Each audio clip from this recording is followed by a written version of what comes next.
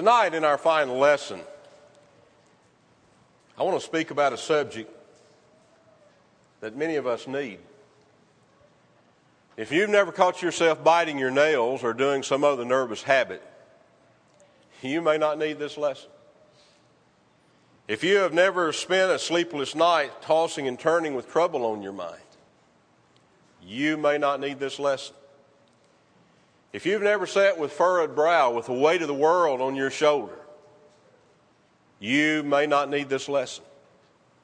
If you've never had that feeling, that gnawing feeling down in the pit of your stomach, you may not need this lesson. If you've never walked the floor or even the neighborhood in desperation, you may not need this lesson. But for most of us, worry is a real problem, not a theoretical problem. It's a very real problem. I need this lesson. Do you? Worry can affect every facet of our lives. It affects our bodies. It affects our mental health. It affects our families. It affects our play. It especially affects our walk with God. I want you to turn in your Bible with me this evening to Matthew chapter 6. During the course of this lesson, we'll be referencing several statements from verses 25 through 34. And I want you to put your ribbon there, and what I want you to realize at the outset of this lesson is that right in the middle of the greatest sermon ever preached, the Sermon on the Mount, the Master devoted a lengthy section of that sermon to the problem of worry. Oh, folks, how we need to listen to what the Master has to say about worry. This evening, I'm going to share 4 points and 2 questions with you. Now, you may be thinking at this moment, boy, he's going to preach all night. I have a response for that. Don't worry about it, okay? Point number 1 tonight, there is a need for this lesson.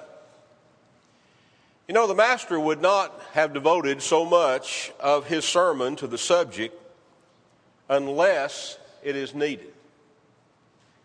There is a universal need for this lesson because worry is a universal problem.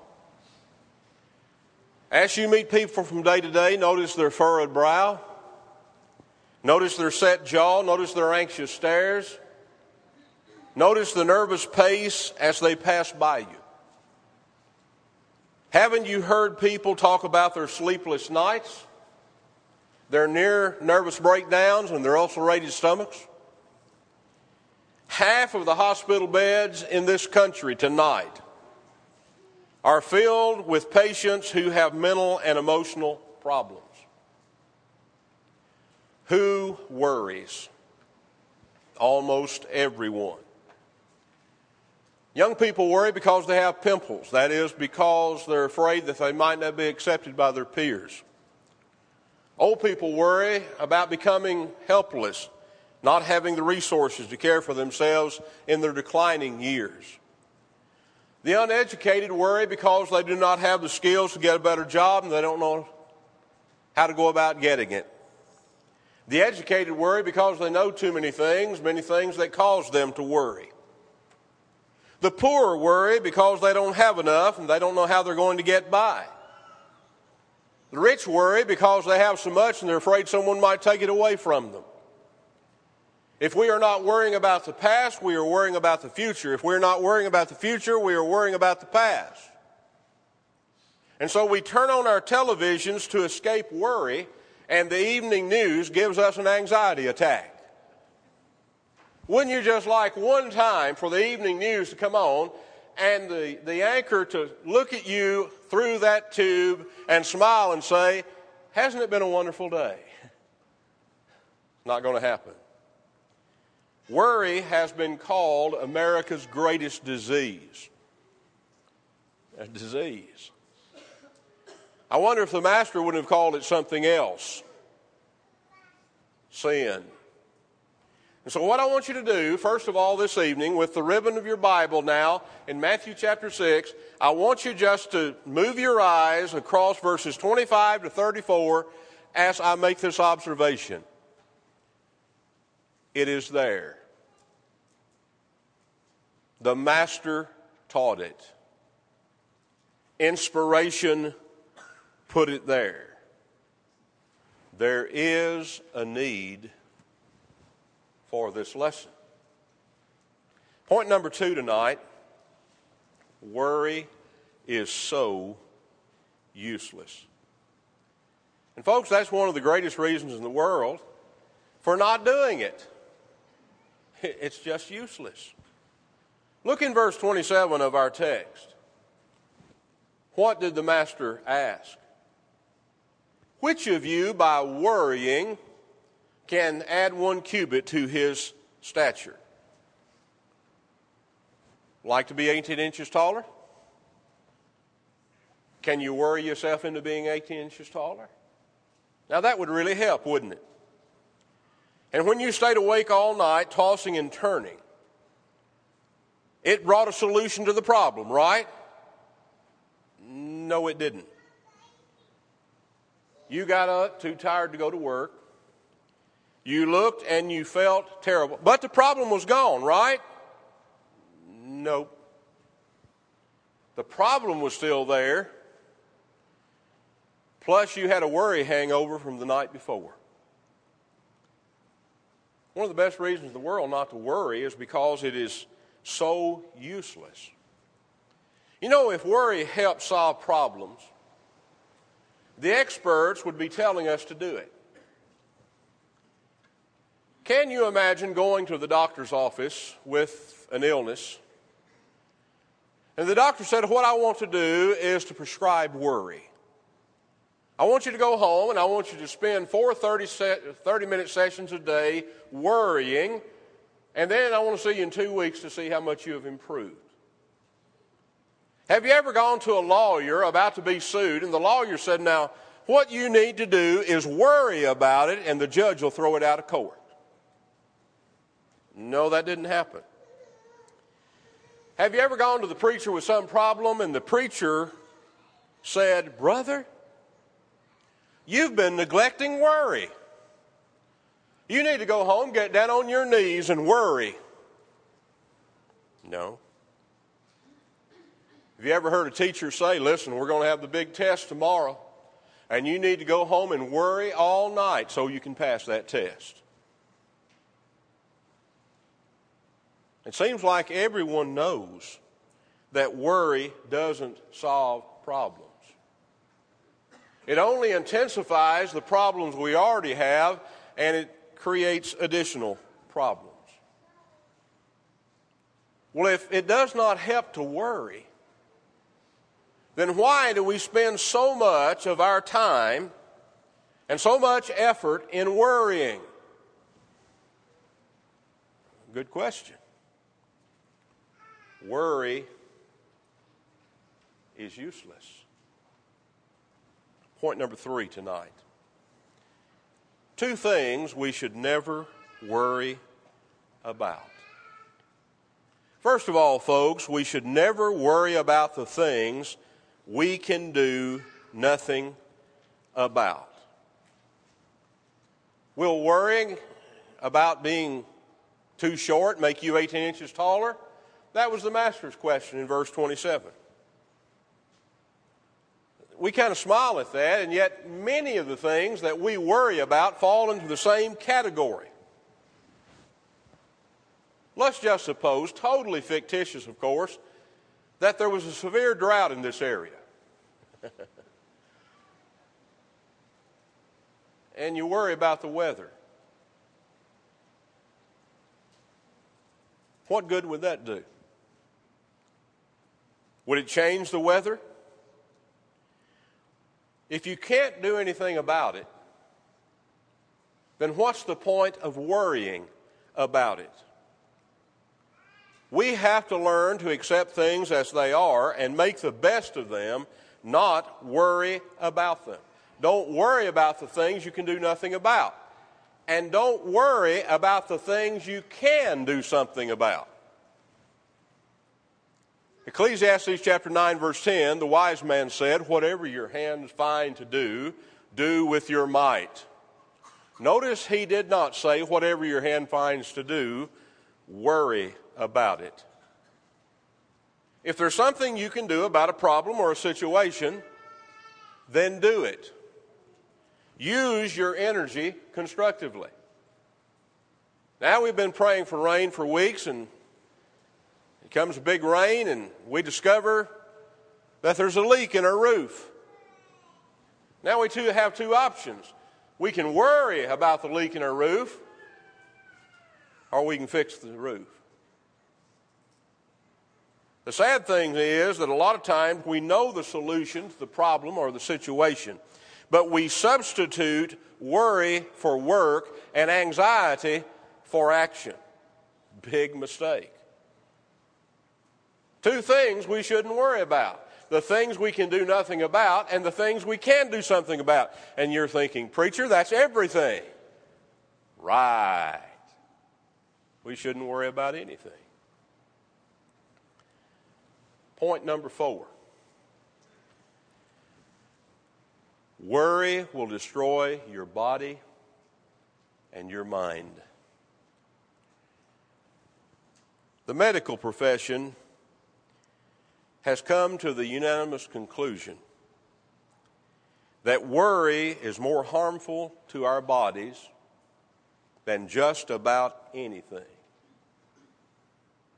It is not what you eat that gives you ulcers, it is what is eating you.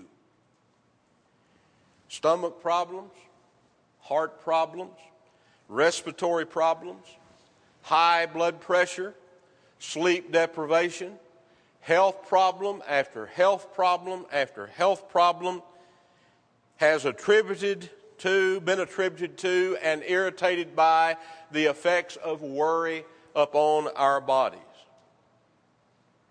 You've heard the expression, she worried herself sick. Happens every day.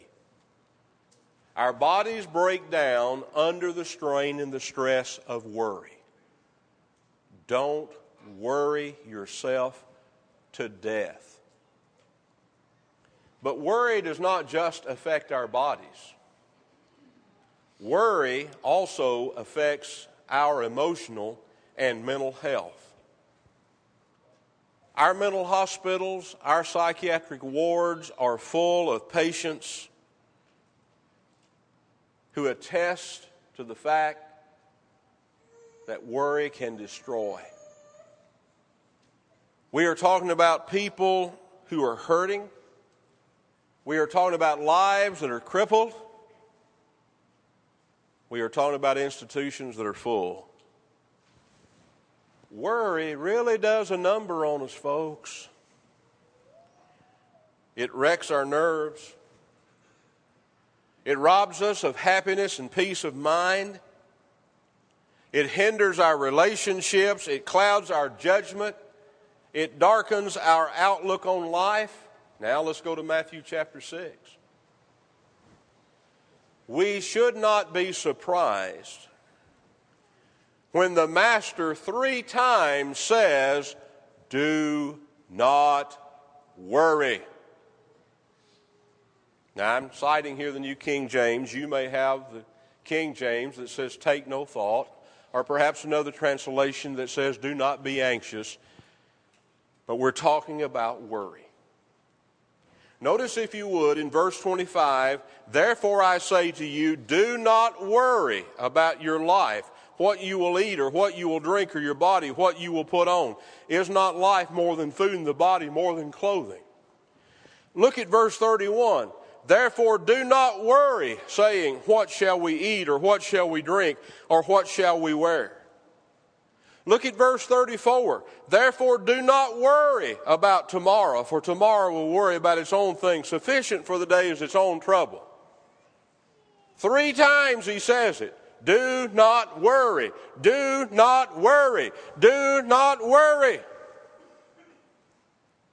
And may I remind you that those are not the words of some guru or some mental health expert. Those are the words, that's the command of the Master. I want you to focus in with me for a few moments on verse 25.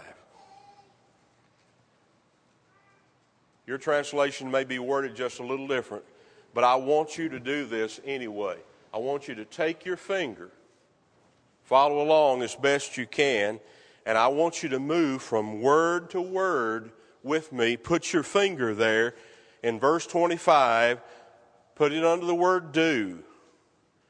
Do not worry about your life. Now put your finger on the word do again. This time I want you to say it with me out loud. Are you ready? Do not worry about your life. Very good. Let's do it again. Do not worry about your life. Okay, we're going to do it one more time. Only this time, you're going to put your name in front of do. I'm going to say my name out loud. You're going to say your name out loud. When I point, well, we'll start. Are you ready? Here we go. Dwight, do not worry about your life. Those are the words of the Master.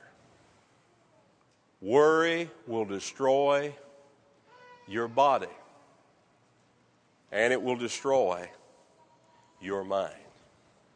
Okay, 2 questions tonight. What do we worry about? What do we worry about? Well, first of all, have you noticed how much of our worry is time related? We're slaves to the clocks. Oh, no, preacher, I'm not a slave to the clock. If you don't think you're a slave to the clock, just forget to wear your wristwatch one day, or take that clock off the wall that you're always looking at. You'll look at your wrist 50 times. Yes, we are. Clocks tell us when to get up. Clocks tell us when to eat breakfast. Clocks tell us when to go to work. Clocks tell us when to eat lunch. Clocks tell us when work is over. Clocks tell us when to play. Clocks tell us when to go to bed. And clocks even tell us when to go to worship. Guess what? When we can't meet the assigned schedule, we worry. Now, worry really isn't about clocks. When we are pressured by the demands that are made upon our lives, we worry. Here's our problem, folks. We live 3 tense lives. The first tense is past tense. Now, yesterday was the right time, but yesterday is gone. But we find ourselves worrying about what we should have done and worrying about what we did that we shouldn't have done. And so it's yesterday, yesterday, yesterday. That's past tense. The second tense is future tense. Tomorrow will be the right time, but tomorrow has not come. But we find ourselves worrying about what might happen tomorrow and worrying about what we're going to need to do tomorrow. And so it's tomorrow, tomorrow, tomorrow. Now the third tense is present tense. Today. And that's where we're supposed to be living, right? That's where we're supposed to be living. The Bible says today is the day of salvation, 2 Corinthians 6:2. But don't you see, we have a problem living today.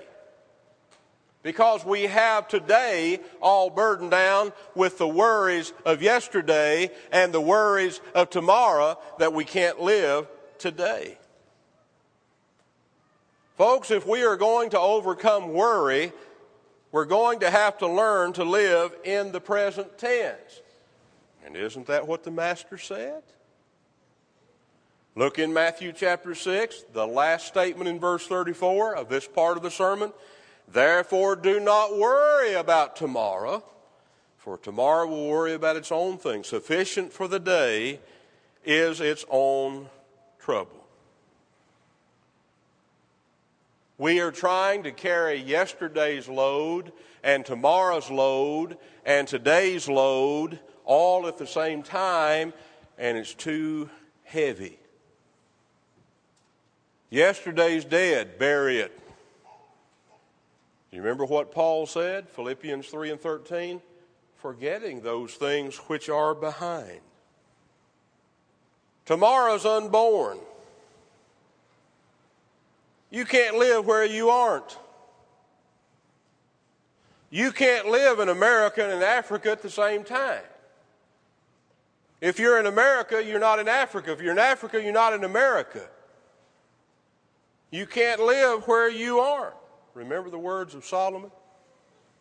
Do not boast about tomorrow, for you know not what a day will bring forth. Proverbs 27, verse 1. Yesterday's dead. Tomorrow is unborn. I have today to live for God. Look at verse 33. But seek first the kingdom of God and his righteousness, and all these things shall be added unto you. Have you ever thought about the fact that you can't do that yesterday? You can't do that tomorrow. But you can seek first the kingdom of God and his righteousness today.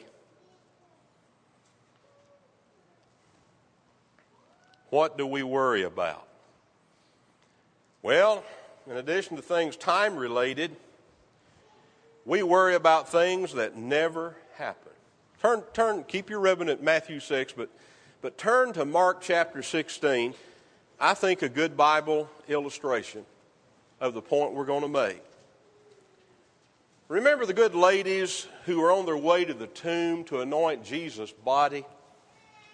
What were they worried about? Mark chapter 16 verse 3 said, they said among themselves, who will roll away the stone from the door of the tomb for us? Verse 4 says it was very large. Now, can't you just imagine the conversation? These ladies are walking, good ladies, going to do a good thing, but as they're walking along, they're saying, wait a minute now, that's a great big rock over that grave. How are we going to get inside? Who's going to move that rock for us? What happened? Verse 4 says, but when they looked up, they saw that the stone had been rolled away. There wasn't any need for them to worry about it. The problem had already been taken care of. All the energy had been wasted. God had already solved the problem, and isn't that the way it is so many times? We worry about things that never happen. What do we worry about? We worry about things that are none of our business. They're God's business. Matthew chapter 22, verses 23 through 30, the Sadducees, they're the liberals of the day. They didn't believe the resurrection. They came to Jesus with a hypothetical. Here's a woman that marries a man, the man dies, and we throw in the Levirate law here, and so she marries the brother, and the brother dies, and she marries another brother, and he dies, and make a long story short, she marries 7 brothers, and they all die, and then she died, and they said, okay, whose wife is she going to be in the resurrection? Now let's just suppose, for the sake of discussion, that the Sadducees were sincere. They weren't, but suppose they were. Wasn't any of their business. What goes on in reference to eternity is God's business, isn't it? That's God's business. We don't have to know all the answers. Just the one who has all the answers. And we are worried about all of life's what ifs. God is. Let me now introduce to you in this great sermon what I think is the key statement of the whole section. In verse 32, for your heavenly Father knows that you need all these things. Do we have all the answers? No. Does God? What do we need to do? Well, Brother Peter tells us. 1 Peter chapter 5, verses 6 and 7.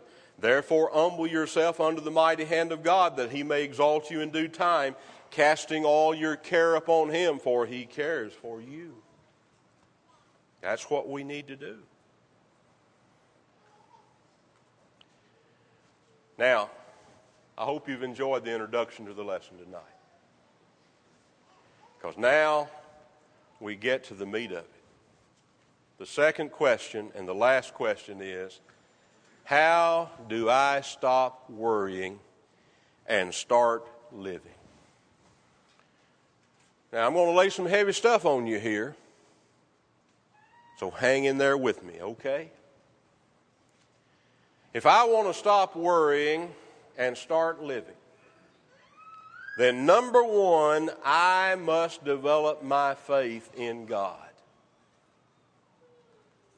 See, I'm going to have to admit something. My worry problem is my faith problem.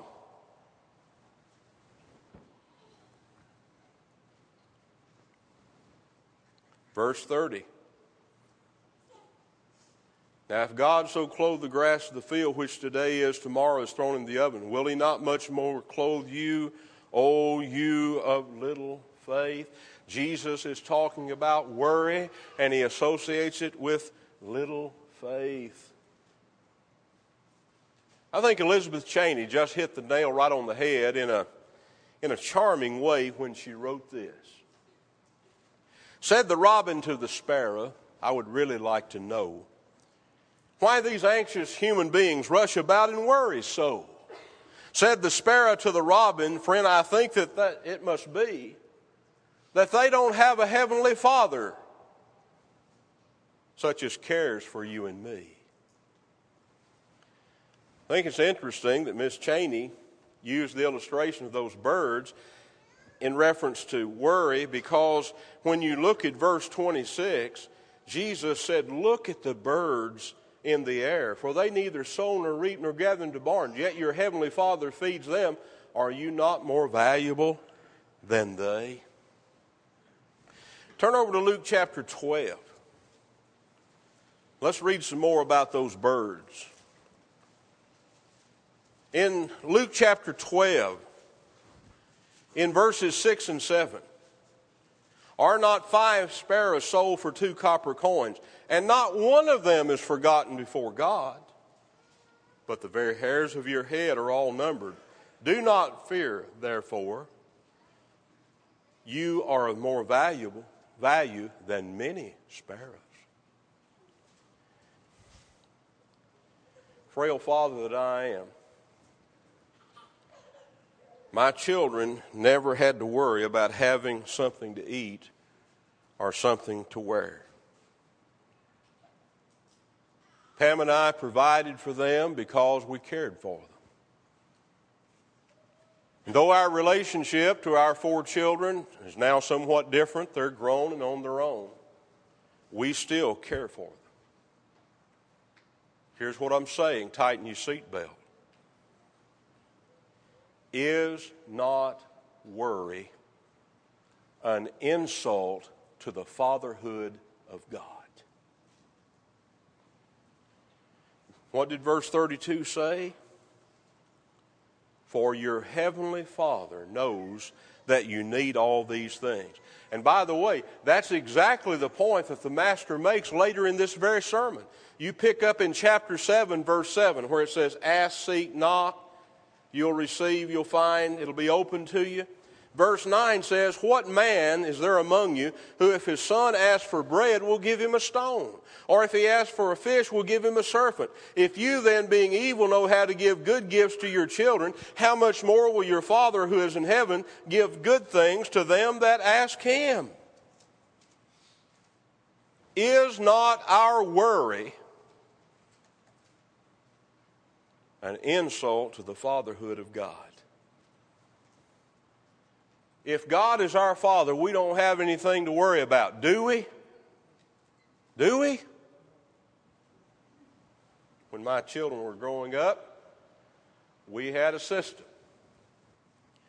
Their job was to wear it out, and our job was to replace it. Our son Jason, bless his heart, from the time he was 10 years old until he was 17 years old, his age and his shoe size was the same. Finally, when he got 17 years old, his foot stopped growing. He's in a 17 shoe. Now, that almost make a fellow worry. You ever bought a pair of boots in a size 17? Takes a whole cow. But at least he can water ski without skis. But their job was to wear it out. Our job was to replace it. Isn't that the way it is with God? Isn't it our job to take the blessings he gives us and use them in his service, and then God will replenish the blessings, won't he? Didn't he say in chapter 6 that our attitude and our approach in prayer is, give us this day our daily bread? How do I develop my faith in God? Preacher, you said that, what happened to me here? Okay, I hit the button. You said that I have to develop my faith to stop worrying. How do I develop my faith? Two ways. First of all, I can look at nature and see the care of God. Right there in the text, Jesus said, look at the birds of the air, verse 26. And he said, verse 28, consider the lilies of the field. And in verse 30, he said, God so clothed the grass of the field. I can look at nature and see that God provides, and he's going to provide for me. Secondly, I can take God at his word, and he's given his promise. Look at Matthew 6:33. You've heard it quoted all of your life. Seek first the kingdom of God and his righteousness, and all these things shall be added unto you. He's talking about our needs in life. That's how I develop my faith in God and not worry. How do I stop worrying and start living? Number 2, this is a tough one. I must be content with the necessities of life. You know, we have less to worry about than any generation in the history of mankind. And we have less to worry about than people in all the other parts of the world, but we're a bunch of worrywarts. We worry about our transportation being too slow when we're on our way to a vacation. There's something wrong with that picture. We worry about our meager wages when the annual income in the world is $70 a year. God forgive me when I whine. We worry about the temperature in the church building when we're sitting in padded pews and we got air-conditioned air. If you'll allow me to vent just a moment. When someone comes up to me and says, preacher, if we don't adjust that thermostat, I'm going to quit this church. I am so impressed with their spirituality. They've already quit. They're dead. The problem is they've been dead so long they're beginning to stink up the place. That was free. I was just passing over. I thought I'd drop that bomb.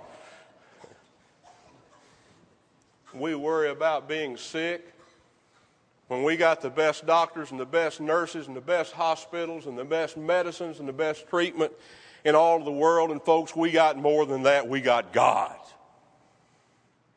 The prayer of faith will save the sick, James 5 and verse 15.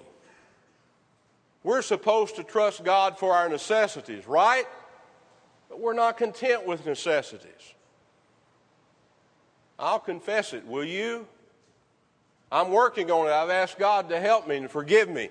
We're not content with necessities. When was the last time you actually worried about having enough to eat, to drink, or to wear? And even if you did, in verse 25, Jesus said, "Isn't the life more than these?" No, we're not worried about the necessities of life. We're worried about having bigger houses and finer cars and luxurious vacations. Whatever happened to give us this day our daily bread?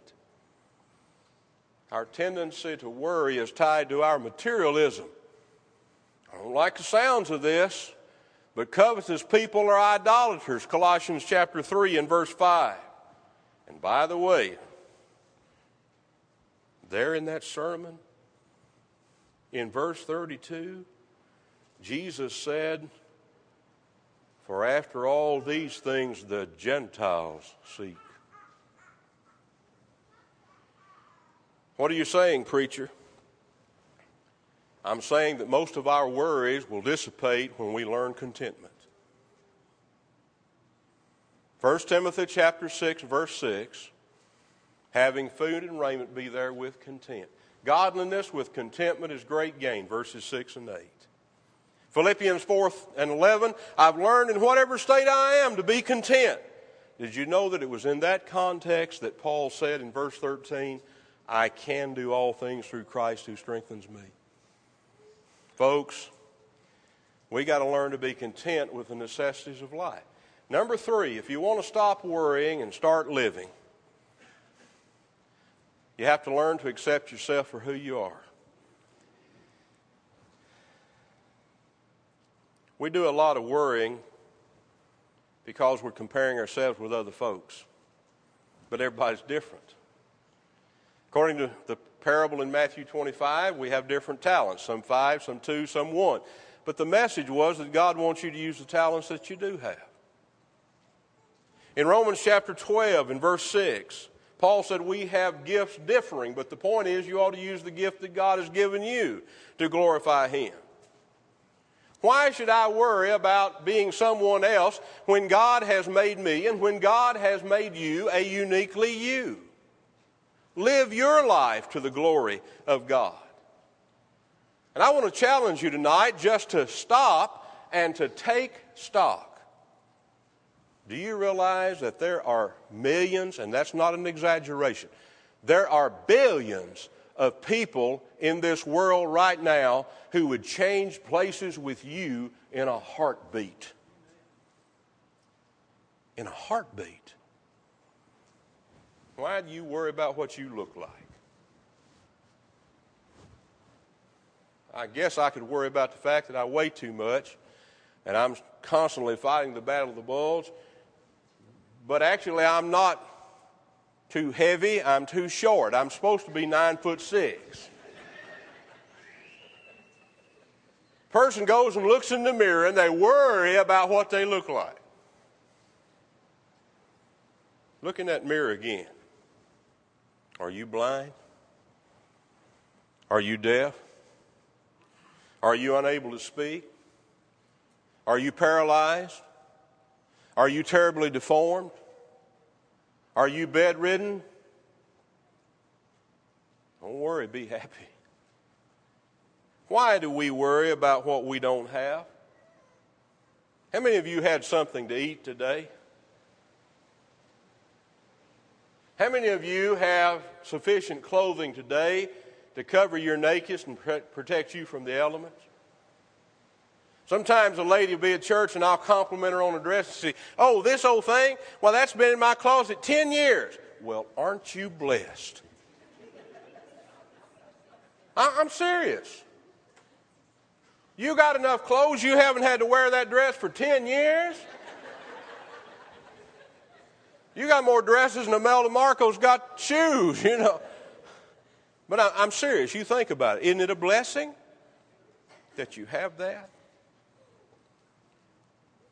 How can you worry when God's with you? Don't forget who's in the boat. That's the mistake the disciples made, wasn't it? They get on the Sea of Galilee and the storm would come up and they get so anxious they forgot Jesus was in the boat. And that's the mistake that we repeat. If we have God with us, we don't have to worry about stuff, do we? I believe we began this service tonight with these words. The Lord is my shepherd, I shall not want. And though I walk through the valley of the shadow of death, I will fear no evil, for thou art with me. And you look in our text, and you look back at that 32nd verse again, and it says, for your heavenly Father knows that you need these things. Number 4. If you want to stop worrying and be happy, you got to learn to live one day at a time. You got to look up and not back. God doesn't want us to look back. Whoever puts his hand to the plow and looks back is not fit for the kingdom of God. Luke 9 and verse 62. Preacher, what am I going to do with my past? Seek God's forgiveness, accept God's forgiveness, learn from your past, close the gate behind you, and move on. What about the future? You've heard the quote, haven't you? We don't know what the future holds, but we know who holds the future. God's going to protect you. There's not going to be anything in your future that God can't handle, isn't that right? And God's going to provide for you. Turn to Psalm 37 very quickly. I know we're getting late. But this is the last night, so bear with me just a moment. In Psalm chapter 37, in verses 25 and 26, David said, I have been young and now am old, yet I have not seen the righteous forsaken, nor his descendants begging bread. He is ever merciful and lends, and his descendants are blessed. And folks, even if he doesn't bless us, we ought to be of the attitude of Job. In Job 13:15, Job said, though he slay me, yet will I trust him. If we believe that we are his children, if we believe that God is our loving Father, if we believe that he loves us, if we believe that he is in control, we have nothing to worry about. All things work together for good to them that love the Lord, to them that are called according to his purpose, Romans 8:28.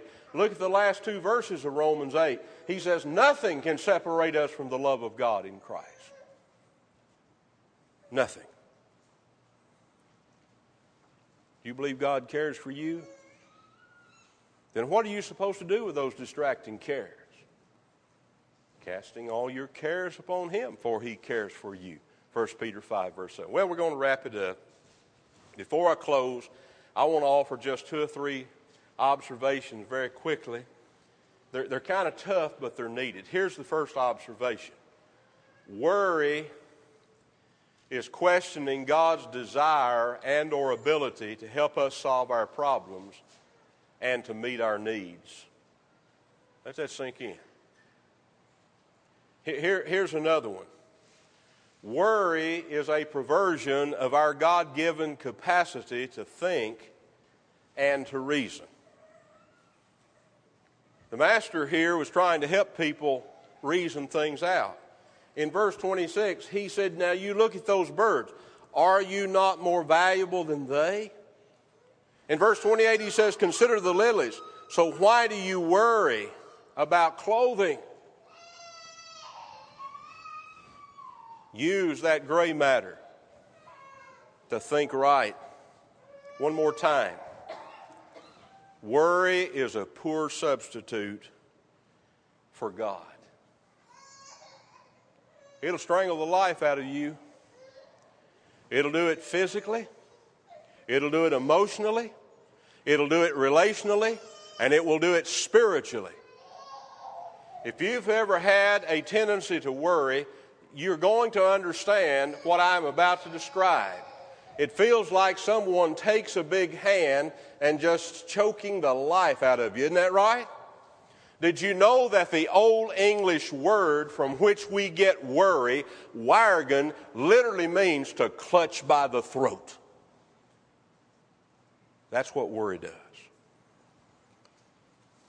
Now, we wrap it up. I'll tell you tonight, this lesson's for me. I hope you got some benefit from it too. But sometimes we just need to be reminded. Sometimes I need to be reminded. I have a Heavenly Father. For your Heavenly Father knows that you need all these things. And here's the bottom line. If God is your Heavenly Father, you don't have to worry. Folks, I can understand why people who do not have God in their lives worry. They have reason to worry. I'd worry too. It's a fearful thing to fall into the hands of a living God. But why do the people of God worry? Why do I worry? Why do you worry? What do we need to do? We need to do three things. Number one, we need to become children of God. Galatians 3:26 and 27, Paul said, we're all children of God by faith in Christ Jesus, for as many of you as have been baptized into Christ have put on Christ. By faith and baptism, we become children of God. Isn't that interesting? Because in the Great Commission, Mark 16, verse 16, those are the very conditions of salvation that the Lord gave. He who believes and is baptized shall be saved. When I believe and I'm baptized, I am saved by the blood of Christ, and He adds me to His body, to the church, to His family. I become His child. Number one, I need to become His child. Number two, I need to serve Him faithfully. And number three, I need to trust Him to meet my needs. And by the way, folks, all that's right there in Matthew chapter 6. Become His child, serve Him faithfully, trust Him to meet your needs.